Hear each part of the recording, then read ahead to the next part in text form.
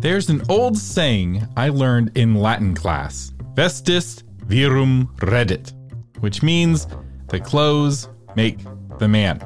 It is an old saying and a true one for a reason. People judge you by what you wear. If you wear shabby, dirty, ill-fitting clothes, people will treat you differently than if you're wearing a nice, clean suit. So what is true for clothes in the real world is also true for your email address in the online world. Imagine you get an email from two different authors. One author's email address is susan@authorsusansmith.com, and the other's is hotgrandma54@aol.com. Which author would you take more seriously? Which would you be more likely to have on your podcast, blog, or in your bookstore? And that hot grandma example with a different number came from a literary agent I was chatting with. I don't even think he read her proposal because he was so turned off by her unprofessional email address. If even her email address was unprofessional, most likely everything else would be unprofessional as well. Or at least this is the assumption. Vestis virum reddit. If you are struggling to get people to take you seriously as an author, your email address may be to blame. So how do you have a professional email address, and what are the mistakes to avoid when setting up your own author email? Well, that is what you're going to learn in this episode of Novel Marketing, the longest running book marketing podcast in the world. I'm Thomas Umstattd Jr., CEO of Author Media, and this is the show for writers who want to build their platform, sell more books, and make a difference with writing worth talking about. Now, this episode is for both indie and traditional authors, but it is especially important for traditional authors, especially the ones who are still looking for their first contract. When emailing your query letter to an agent or editor, the first thing they see is your email address. This is your first impression, and agents do judge you by your email address. So before we talk about how to set up your email address, let's talk about which mistakes to avoid. The first mistake is an unprofessional name. This is a really easy mistake to make without realizing it. When you first set up your email address and you first set up your app that handles your email address on your phone, it'll ask you for your name. And some people are in a real rush when they do this, and so they type in their name with mistakes, and they have no idea that those mistakes are showing up to every stranger they email. If somebody has you in their address book, they'll see the name they set for you. But if they're a stranger, they see the name you set for you. So here are some of the common mistakes. Improper capitalization. So most common is all caps or all lowercase. That's not what you want. Another common mistake is a missing name, where the first name or the last name is missing. And maybe your friends never notice because they get an email from Frank and they know who you are. But a stranger doesn't know which Frank you are. Another common mistake is a username, where your username, like Longhorns fan, is your name. It's in the name field, and that's really confusing. So how do you check for these mistakes? Because these can be hard to see since you don't send email to yourself, and it may appear correct when you send it to yourself. So I encourage you to find an author friend who you've never sent an email to, and you can pair up on authormedia.social, and you send each other an email, and you take a screenshot, and you send it back in reply so they can see and make sure the name looks good, that the name looks professional. You can also check your settings in your email app. Just realize you need to check the settings both on the app and your phone, and if you send through a website, you need to check there too. Whatever you're using to send the email is what sets the name. Mistake number 2 is an unprofessional email address. Ideally, you want your email address to be at least something like johnsmith@gmail.com or authorjohnsmith@gmail.com. Avoid cute or clever email addresses like lovestowrite@yahoo.com. You also want to avoid numbers because those can be confusing. Is that loves to write or loves to write? If you don't know how to spell the number 2, or is it the word 2 or the other word 2, it gets confusing really fast. You also want the email address to be clear who you are. If they only have your email address, they need to know who they're emailing. Author John Smith, I know who that is. Loves to write, I don't. All right, mistake number 3 is an unprofessional domain name. Some domain names are more fashionable than others and give you better credibility than others. The best is to have your own domain name, and I'll tell you how to do that later on in the episode. But what you really want to avoid is domains attached to your internet service provider. So obviously, AOL.com is the most famous unprofessional email address. There's a lot of people who won't take you seriously if your email address ends in at AOL.com. But you also want to avoid, at Comcast.com or at Spectrum.com. And part of the reason why you want to avoid these domains is that it locks you in. So if Comcast starts providing you terrible service, but you're getting all your important email to your Comcast address, then it's hard to switch to a different internet service provider. Or maybe you move to a region that doesn't have Comcast and you're forced to cancel your Comcast address. I know authors who lost email addresses that they had for over a decade because of a move far away. This is bad and it's unnecessary. And there's a high cost to these free, quote unquote, email addresses. They give you the free email address to lock you in to their service. So what you really want to use is your own domain, which will mean paying a small amount of money. But the cost is well worth the investment when it comes to brand building. There's a reason why my email address is thomas@authormedia.com. I really like that email address. People can find me there and they can check me out, right? They're like, which Thomas is this? Well, they go to authormedia.com, they find my name. It helps drive traffic to my website. Now, there are a bunch of different ways to get email at your domain. So let me walk you through the top 4 and walk you through the pros and cons, because it may be that you don't need to pay any more money than you already are for domain email. You may already be paying for it. So we'll get to that here in a second. But let's start with the one that I use. I use Google Workspace, which used to be called G Suite, and before that was called Google Apps for your domains. This is what I use for thomas@authormedia.com. It's $6 a month per email account, and you can have multiple addresses. So I have, support@authormedia.com comes to me, and billing@authormedia.com comes to me. Sometimes those addresses have pointed to staff that I've had working with me. So you can have unlimited aliases, which I really like. And some of the pros of Google Workspace, it's the best email technology. So Gmail is far superior to Outlook. Outlook is really weak in search, for instance. And so a lot of Outlook users feel they have to put their emails in folders so that they can find them again. And that costs them sometimes hundreds of hours a year. Whole days are lost using Outlook. But Gmail's run by Google, and the search is really, really good. So you don't have to put emails in folders to find them. You just search to find them. It's also the easiest to set up. So most domain hosts have just a button to configure Google Workspace because it's the oldest and kind of longest running tool that does this. It integrates well with your phone. And one of the things that's nice about Google is that it's platform agnostic. Google doesn't really sell computers. I mean, they kind of do, but not really. So it works well on Mac, it works well on PC, works well on iPhone and Android. They're not pushing you to one platform or another. Another nice thing about Google Workspace is that it comes with the Google Work Suite with a bunch of space. So you get Google Drive, Google Docs, Google Calendar, Sheets, Forms, etc. And when you pay, one of the nice things are you're a customer. And if you have technical support, there's someone to call who can help you out, which is really important with your email. It's important to have phone support with your email because important emails come in.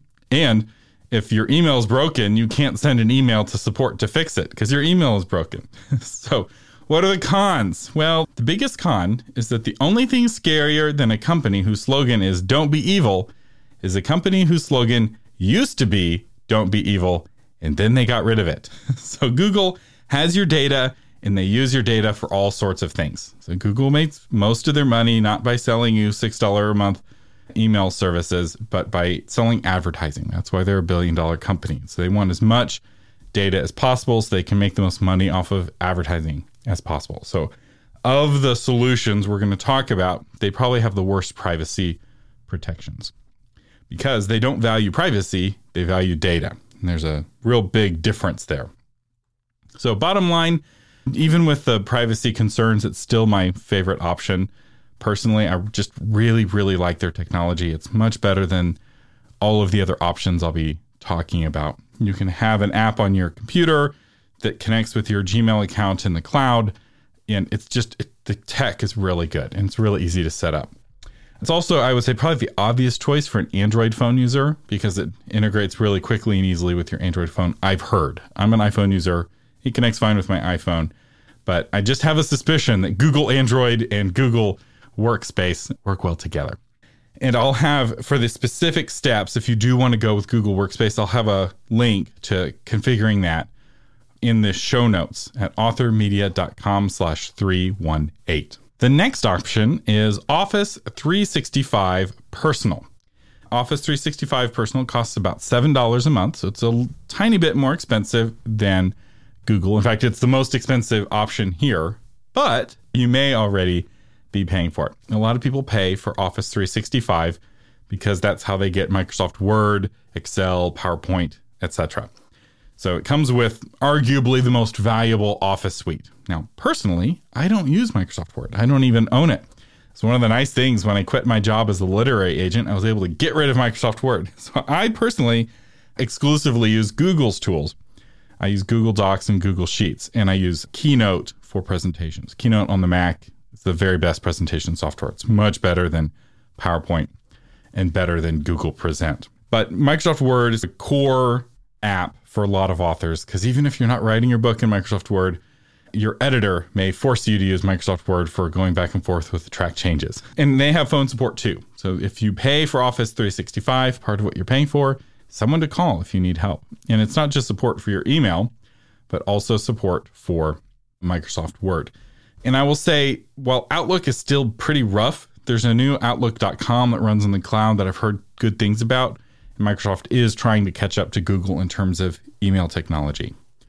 Some of the cons, Microsoft 365 has really complicated pricing. In fact, while I was doing research for this episode, I spent more time trying to figure out which version of Microsoft Office 365 to recommend than I spent researching everything else combined.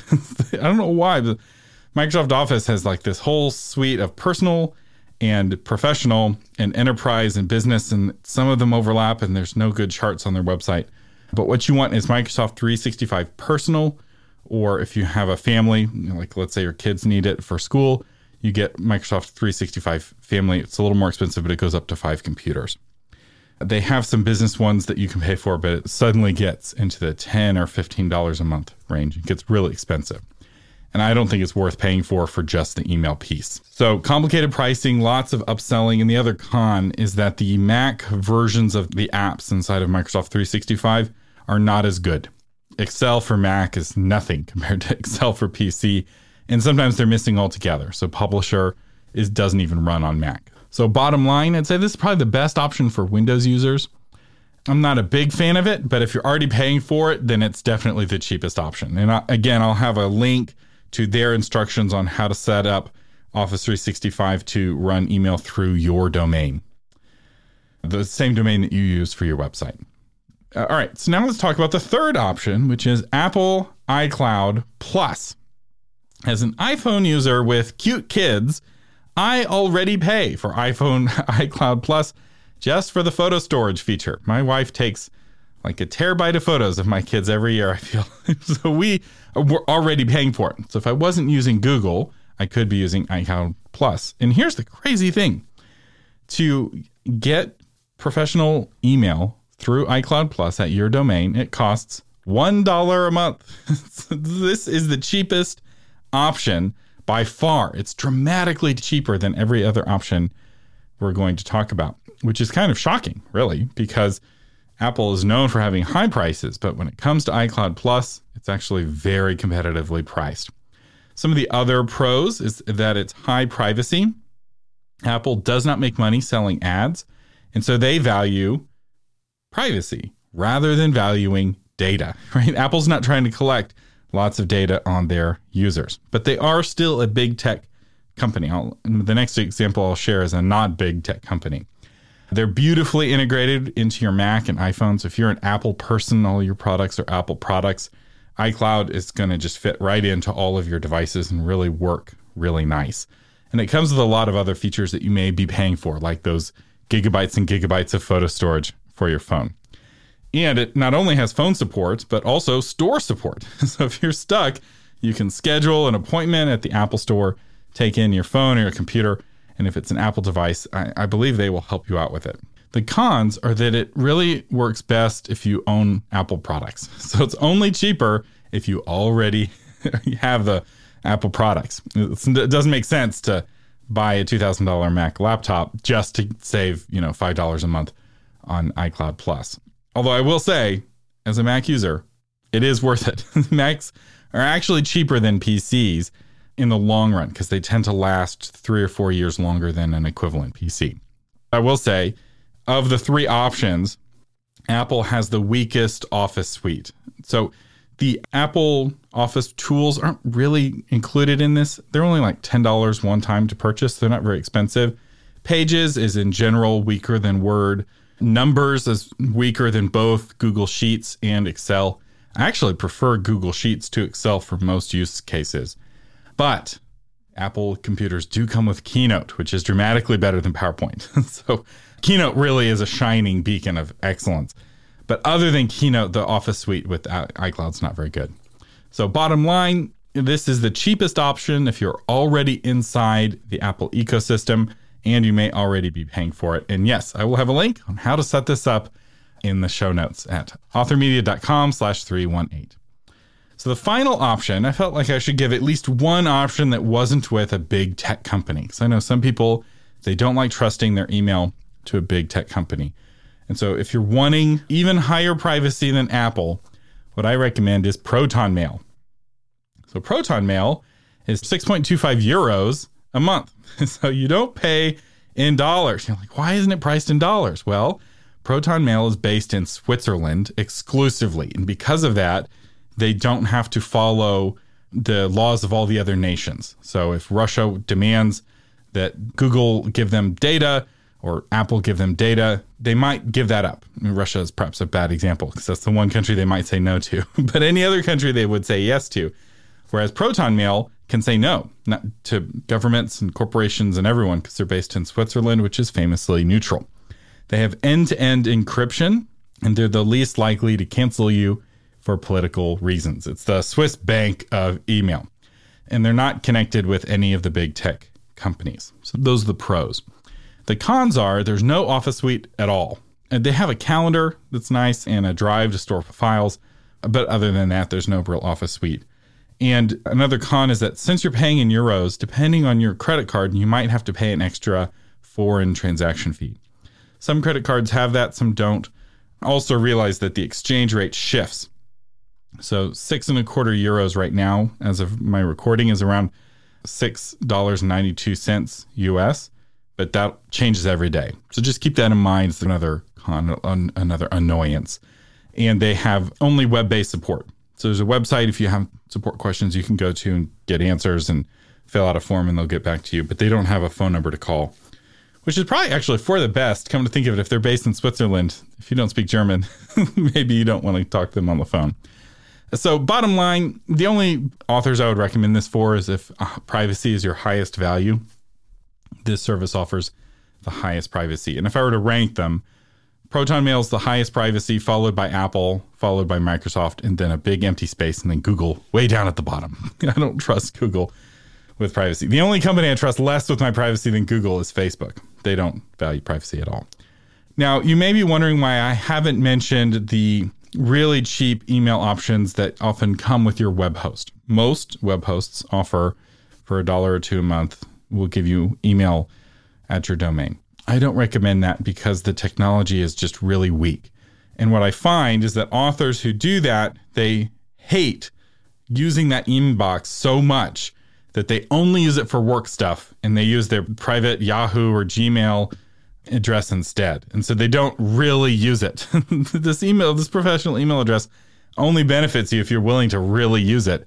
And to really use it as your active account, you have to like using it. The technology's got to be good. And your time is valuable. You spend a lot of time in email. And so having good email technology is worth a few dollars a month. Now, if you're currently using Gmail or Yahoo for your personal email, that's okay. You can keep that address and it's great for interacting with your friends and family. In fact, a lot of authors like some separation between their work email and their private email. I don't recommend having a dozen different email addresses. That gets really confusing for everyone. But one personal one professional can work well. That's what I have. I have primarily 2 email addresses to keep your sanity, keep your inboxes to a minimum. And the minimum that I would recommend is 2 accounts. If you're wanting help setting up your website, because setting up your email with your domain, setting up your website, a lot of authors do those at the same time.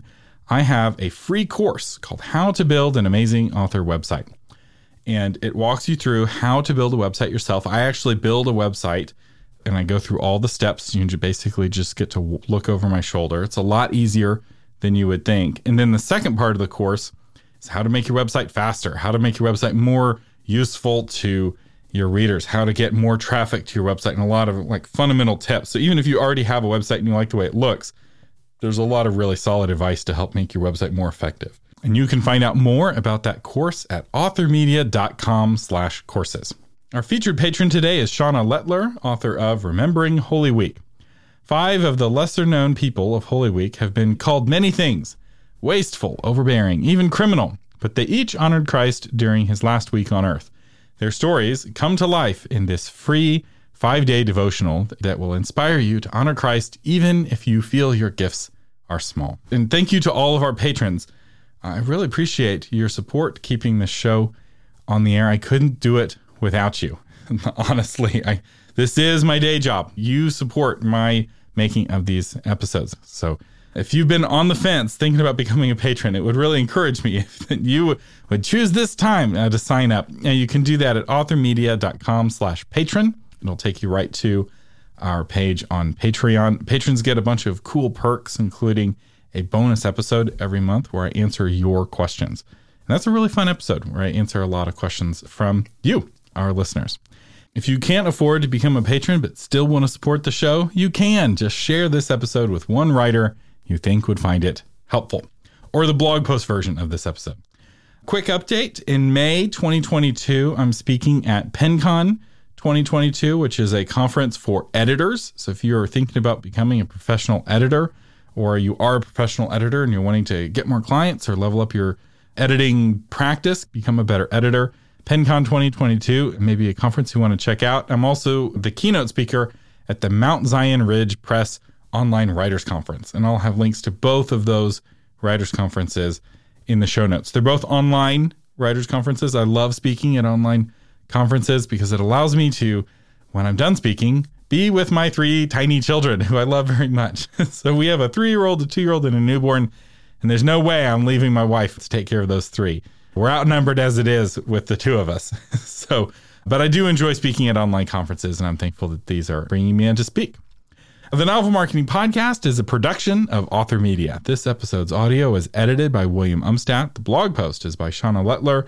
The producer is Lori Christine, and I'm Thomas Umstadt Jr., your host. To find the blog post version of this episode, visit authormedia.com/318. Thank you for listening, and live long and prosper.